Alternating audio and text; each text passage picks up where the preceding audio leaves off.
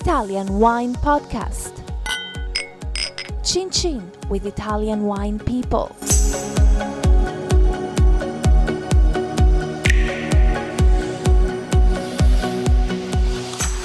Hello, this is the Italian Wine Podcast. My name is Monty, Waldin, and my guest today is Alessandro Ceretto from the Ceretto Winery in Alba in Piemonte. We're going to talk a little bit about Barbaresco and Barolo and even biodynamics. Welcome, Alessandro. Hi. So just give me a little bit about family history of your very famous winery. So I'm the third generation of a family that started in the early 1900 with my grandfather Riccardo that moved from the region of Santo Stefano Belbo, that is a Moscato area, to Alba because of the depression during the two wars, trying to find, make fortune in another area. He started working for a winery. Suddenly he became a negociant, buying wine and selling wine and buying grapes and selling grapes. So was he buying Barolo and Barbaresco at that time or not? Yes. At that period, there was no difference between, as you can say today, between Barolo, Barbaresco, Dolcetto, Barbera d'Alba, and Nebbiolo d'Alba. So buying grapes from all the Langhe area. What made, the success of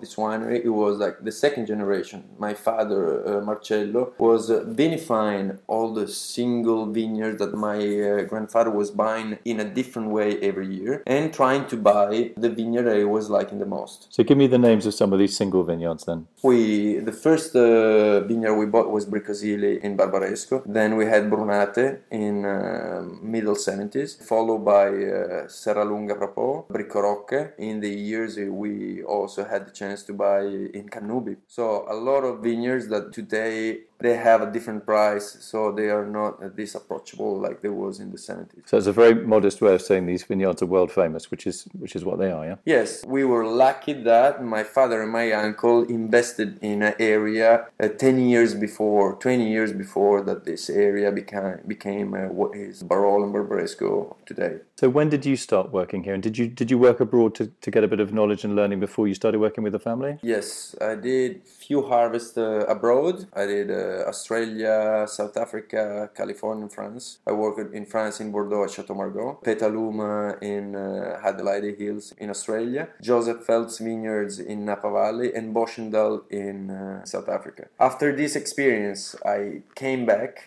I worked and I cooperate with my father and the team here at Ceretto for 10 years. After that, I started to try to make my philosophy come true. So when you say your philosophy, you're talking about your philosophy in the vineyards. What are you changing? I learned a lot about techniques. I traveled around the late 90s. So in that period, it was, I think, a lot of winemaking focus. I came back. I did my mistake. Mistakes are the turning point of, improving. And I understood that the only way to have success in a terroir zone is to understand the terroir and to make all the efforts to have these differences coming through every year in this what are the single vineyards. So what are you doing? Are you organic? Are you biodynamic? Totally trust Rudolf Steiner. So I read his first book of Steiner around 2009 and 2010, and even if my background is scientific, and I totally understood that for me that was the best way of producing an organic wine that gives you the real difference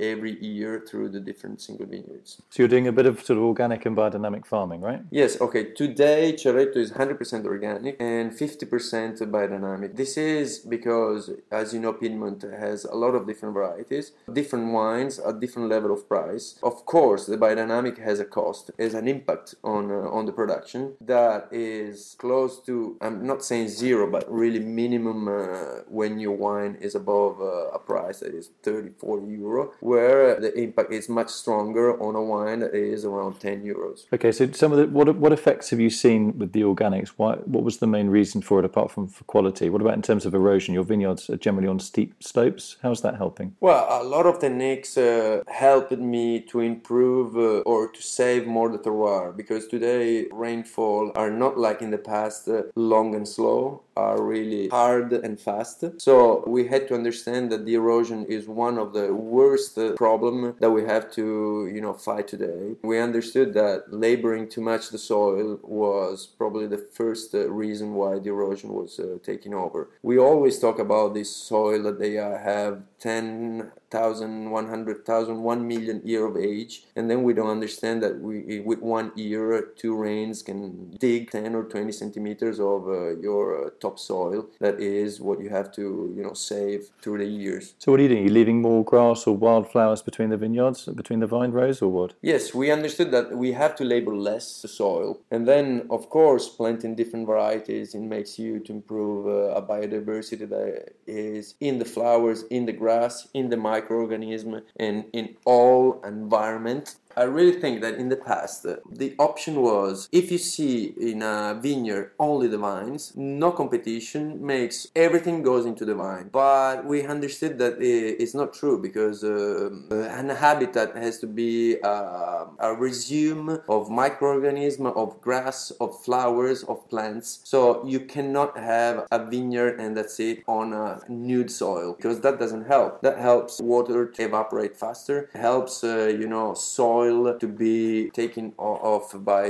rains. Erosion. We're starting to understand that in an area, of course, you plant a lot of vineyards, but you have to understand that you have to create an habitat for something that is not just a vine. Okay, tell us a little bit about your wines. You make a white one from the Arnis grape. Tell us a little about Arnis and why it's such a big wine for you at this winery. Well, actually, yes. Arnis Blanchet is our main production, talking about numbers, because my father has been really smart, understanding the evolution of areas. So in time that the Barolo and Barbaresco land were achieving really high price, he decided to invest on the Roere area, sandy soil area just across the Tana River on the other side of the Barolo and Barbaresco area, investing on a wine that through almost 30 years became today a flagship of a white wine in Piedmont, even if Piedmont is not a white wine region. Where does the name Blanchet come from? Well, every wine has a geographic origin. When we first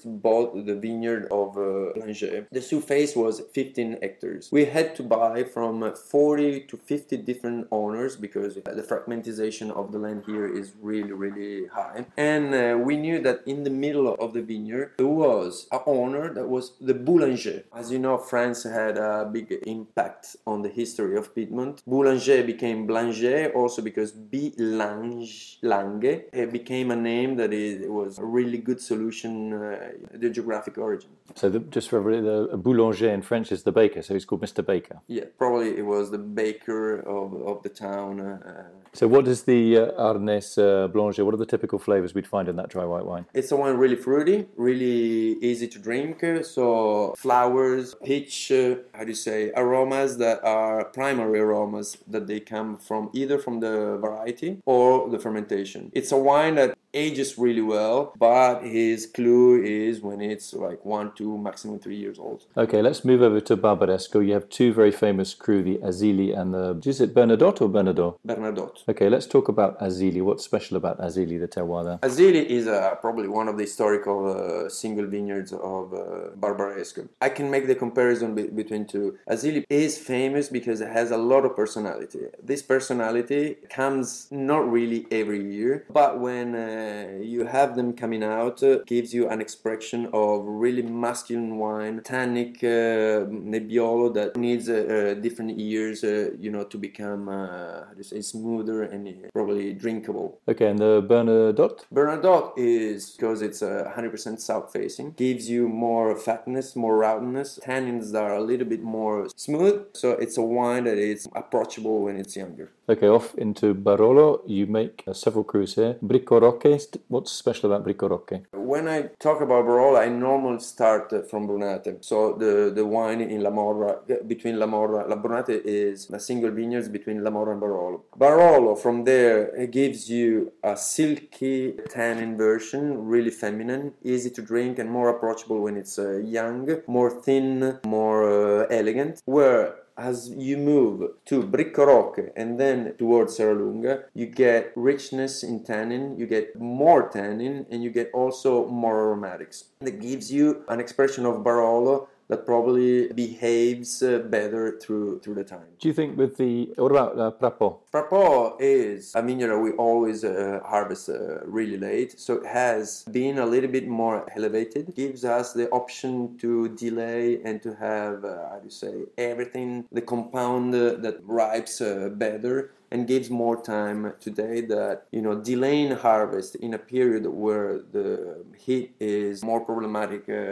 thing that we have to deal with. It's a good thing to own, vineyard in Serralunga or high places like that. Do you think with your change in how you manage the vineyards, your wines are getting a little bit more, I find them a little bit more salty. They've got that lovely salty, savoury character running through the middle of them. Is that a change that you've seen, or am I just imagining it? Well, I think with this approach, the vines, they get more reactive to what are the pushes of the climate. They're becoming more sensitive. Yeah, I think they react better. So I can tell you that the pH are lower. A lower pH means a higher acidity than in a warm climate. Bingo for a producer. More salty, and then we are also trying to fight the ripening, the fastness of the ripening that you normally get with this really warm weather that between either July or August and September you get every year. Alessandro Ceretto, fascinating to talk to you here about your family history, your wines, and your move to sort of organic biodynamic management. Look forward to catching up with you in the future. We can taste some wines again and chat again. Thank you very much. Thank you. Follow Italian Wine Podcast on Facebook and Instagram.